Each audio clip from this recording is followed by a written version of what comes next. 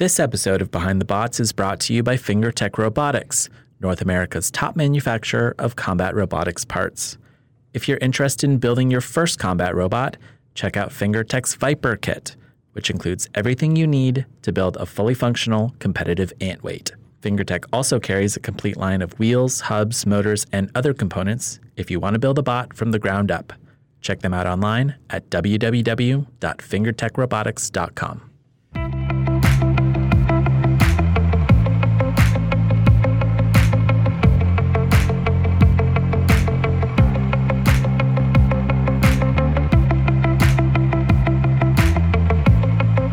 From our living rooms, as we practice safe social distancing, this is Behind the Bots, the podcast that brings you the stories of the builders behind BattleBots.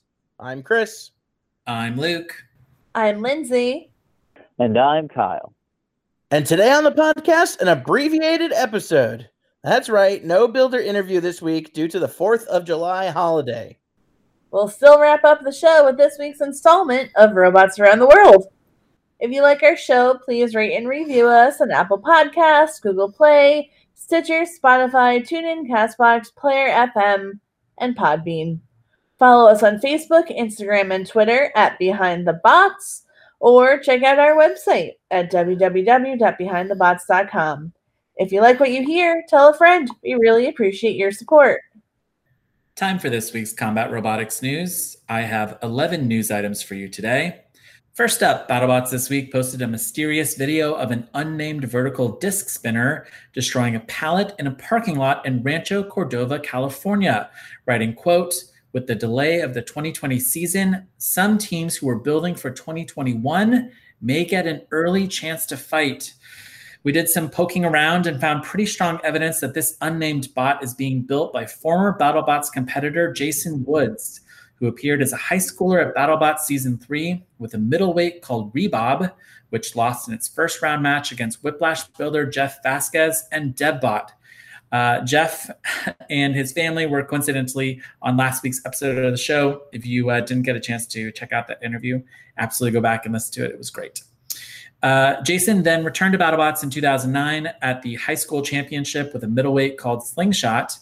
He has a really interesting background. He's the inventor of the Chimera bodyboard, an all-electric personal watercraft that appeared twice on Shark Tank, raising $500,000 from investor Robert Hershevik. Jason did not immediately respond to a request for comment. Kyle, I know you've seen this video. I feel like a lot of people are talking about it. What are your thoughts on this mysterious vertical disc spinner? It's zippy. It obviously hits pretty hard. I mean, like destroying a pallet, great. I think every BattleBot could probably destroy a pallet. But it was very strange in the sense that it was just a full-on heavyweight that no one knows anything about. Yeah. So that's pretty unheard of. You know what I mean? Like, I feel like the community is small enough that if there is a heavyweight being built somewhere, people kind of know about it, you know? Yeah. Well, so I kind of went down the rabbit hole, and it took me about 25 minutes to kind of figure out I'm going to say my caveat is I'm 95% sure that it's Jason Woods. There's a 5% chance that I'm wrong. However, he is connected to Hypershock Captain Will Bales on Facebook. And I reached out to Will, and all that Will would say was that he recently became friends with Jason and that Greg Munson had introduced the two of them. So I'd say that's pretty strong evidence, Yes. Chimera is also based in Rancho Cordova. And by Googling the names of the businesses that were like on the sides of the buildings, I was able to find the exact parking lot in Rancho Cordova where this was shot, which is pretty close to the Chimera offices. So yeah. Luke, you're my favorite crazy person. I mean, listen. I mean, when you see the clues, you want to put them together. So I'm really Google Maps enhance. Let me call up this asphalt company and see when the last time they paved was. It's true. God. It's true. I'm blushing a little bit because it sounds crazy, but I was, I love to follow a rabbit hole. It's good. It's fun. It's also so tricky just because there's so many videos lately of people destroying things in parking lots, but usually it's in protest of a mask policy at Target. The other day, I just saw someone smashing pallets for no reason, and then they lit their mask on fire. It was crazy. I think if you step back and you take a look at the bot itself, it's clear that somebody somewhere in California has built a fully functional heavyweight vertical spinner. It looks interesting. I really want to see more detailed photos of it. I'm hoping that the builder, the unnamed builder, will emerge at some point and post, more photos. It's pretty exciting. Like I would agree. It's rare to see a heavyweight being built in secret in the U.S. and really one builder, Will Bales, knowing about it. So yeah, go and check out Jason. Maybe it's just secretly hijinks. Oh my God! Don't say. Oh my God! There it is. Your unnamed Don't vertical spinner hijinks. You called it. You called it last. I hate it. Oh my God. Okay, I didn't even consider that. That didn't even cross my mind. I just assumed that it was a brand new bot. But you know what? You might be right. And I hate that you might be right. It's literally like a perfect, like a beautiful mind is just sitting in the shed, connecting strings with photos up on the wall. But here it is. It's been in front of you the whole time. This is our Kaiser. This is a 4-wheel vertical disc spinner, and it's called hijinks. Okay, all right. I'm gonna have to reach out to Jen and ask her about that. That's Ray Billings this weekend lent his heavyweight robot to the nonprofit Throwdown Robotics, who displayed Tombstone at a fireworks stand in Rockland, California, inviting people to come down, buy some fireworks, and take a selfie with the bot.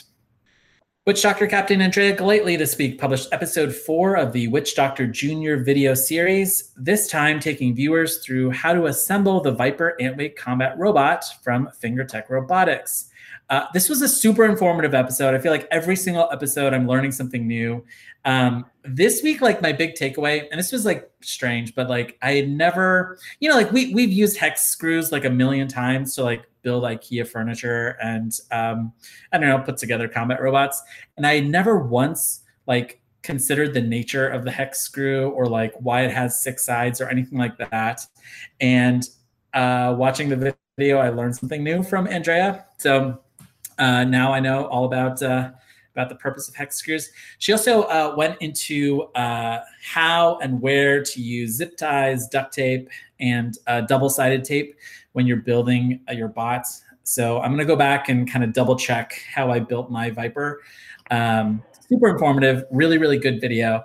Check out the latest episode on YouTube. Luke, wait. Recap for us. What did you learn? Why do we use hex screws as opposed to a 5-sided screw, for example? Okay, all right. Well, listen, a 5-sided screw is ridiculous. No, I'm assuming they do exist. No, so the more sides that like a screw has, the greater torque that you're able to apply to it, versus like a 4-sided or a Phillips head or whatever. They don't hold things quite as securely because you can't exert like as much force as you can with a hex screw. Super interesting, right? Like I never even considered like question my reality of hex screws, I love it. Perfect. I'm gonna come up with the 25-sided screw, and then that's it. Let's see someone try to do 26. I dare him. Longtime Robot Wars competitor Jason Marston is testing out a new app from the organizers of Extreme Robots that will allow him to drive his heavyweight Axebot Thor over the internet from his home roughly 75 miles away. Extreme Robot says during this exhibition event, Thor will hopefully destroy a washing machine. Check out details on the group's website, www.realthingsplayed.online. You'd really think that it would be a hammer bot. A hammer bot instead of an axe bot. Is that right? It's named Thor. Oh, that's true. Yep. That's true. Mjolnir's always like depicted as a hammer, right? Slammo Captain Craig Danby is continuing his series of garage test videos, this time hoisting more than 700 pounds into the air with ease. Craig says that particular configuration is designed for super heavyweight walker bots like Chomp. An update now to a story we've been following for the past month. Robot illustrator Caleb Kempson has published page 5 of his comic book, where, spoiler alert, Nelly the Ellibot splits Scorpios in two, earning a knockout and reclaiming its title as wheel-eating champion of the world. I am loving Caleb's comic book style and can't wait to see more. Speaking of Scorpios, the team this week posted new drive video of their bot zipping around a dusty parking lot. The team confirmed the 2020 version of Scorpios will indeed be faster than previous iterations of the bot, capable of a top speed of 12 miles per hour. They're also bringing 2 complete bots to the competition this year. Speaking of dusty test drives, Sharko Captain Ed Robinson posted test drive video of his new and improved shark-themed Crusher bot driving outside in the California desert. He writes that this is the first time he's been able to drive Sharko since it was put in storage 3 months ago. Chris, did you get a chance to watch this video? It's pretty spectacular. He took on a cactus and then managed to punt an armadillo about 300 yards. That's true. That's true. Yeah. It is wild to see battle bots in the desert.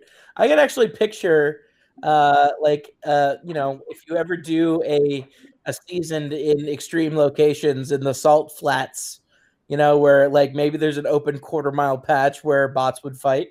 That'd be super cool. Like you could smash together like realthingsplay.online, like their app with outdoor battle bots. The builders and the audience inside of a box, and then everything else happened outside of the box. I love it. Oh. You're blowing my mind. Yeah. It's like the nightclub where the inside is the outside and the outside is the inside. What is love? Baby, don't hurt me. The team behind the stealth bomber-inspired undercutter Valkyrie is publishing a series of videos showing off their bot's generative design under a CNC machine made by New Hampshire-based Datron Dynamics. As you recall, the team has used generative design in the past to build their massive weapons discs. Now they're applying those same principles to their frame, allowing them to cut weight while maintaining maximum strength. On over to California, where the heavyweight puncher bot Tantrum is adding fire to its design. The team posted a teaser video this week of them driving a flame-resistant cabinet into place in their garage. I reached out to the team to learn more, and they told me they're adding flamethrowers to their fists this year, which will double as part of the bot's new self-righting mechanism. Flamethrower / self-righter, pretty awesome. Kyle, I know that you love this design. What do you think about this flamethrowing Sreemec? Flamethrowing Sreemec. Thank you for using all of the awesome terms. I love it, man. This thing is super cool. He gets to raise the roof and set the house on fire at the same time. This is going to be such a fun robot to watch this year. I think it's great that Aaron and the team are looking to have a little bit more fun with their design, a little bit more fun with the robot.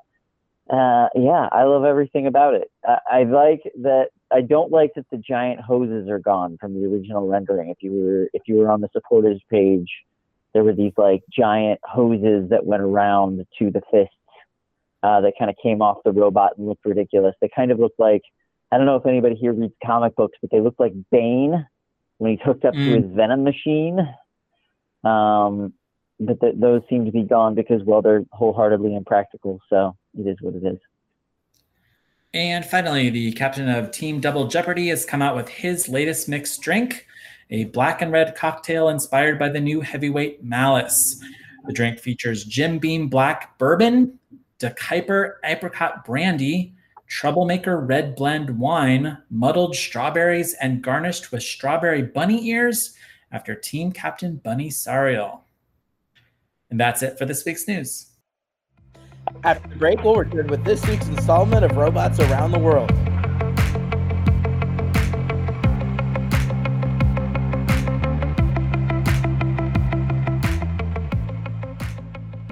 Welcome back from the break. Time for Robots Around the World. This week we're featuring 2 stories from the wider world of robotics. First up, we're traveling to the southern Chinese city of Foshan, where a robotics company recently launched a massive restaurant run entirely by robots.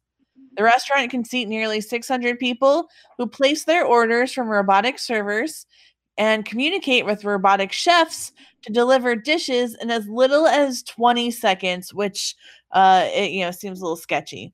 There are 200 items on the menu, with some robots, like a self-contained self-service hamburger machine, serving food 24 hours per day. So I guess now, if you're worried about COVID, if you're worried about someone sneezing into your food or something, just go to the robot cafe. Is it something that you would choose to do? This is exactly up my alley. This is totally in line with my interests. I would love to go to a completely robotic restaurant. Looking at photos of this, the restaurant is massive, and it's broken up into different areas. And I just love the entire concept. They were saying that they had this noodle making robot that can make 120 servings of noodles every hour. So it's like a bowl of noodles every 30 seconds and super precise. I'm fascinated by these types of places, and can't wait to get one near me. In before these darn robots are taking all of our jobs. Well, that was where I was going next. So I'm glad you got there first. I think this would be the very first instance ever in the history of mankind where a robot filed a restraining order against a human. Like if a Karen came in to speak to the manager. I do wonder though, if like you have food that you don't like, can you tell the robot that you want to speak to its manager? I mean, I guess, but like, what would they do? Change the source code? Promise to grease its parts and better lubricate the robot? I don't know what you would do. But so there's another story, also food related. This one takes place in Northern California's wine country, where guests staying at the Hotel Trio can order wine delivered to their rooms by Rose the Robot, a 4.5 foot tall room service robot made by Silicon Valley startup Savvy Oak. The robot is also capable of bringing you snacks, towels, and other room service items. But we all know that you're really there for the rosé. Yeah, okay. I am such not a wine person that I really thought it was going with like a Rosie the Riveter reference until you were like, rosé. They're there for the rosé, Kyle. Pay attention. I'm very uncultured. I apologize. I mean, it would be cool if it was a Rosie the Riveter like themed robot, but this one actually it just kind of looks like there's like no visual distinction. It's just kind of like a box, which is I feel like a missed opportunity for a Rosé robot. You can like make it campy, you can like really kind of go goofy with it, but I guess they have time to get there. Yeah, I mean, it looks like it's an air purifier. It's not even pink. Hello, would you like a glass of Chardonnay and for your room to smell like ozone? Well, that's about it for us today. We'll be back in your feed next Wednesday with another mystery guest, maybe? We'll see you then, folks. Bye. Bye. Bye.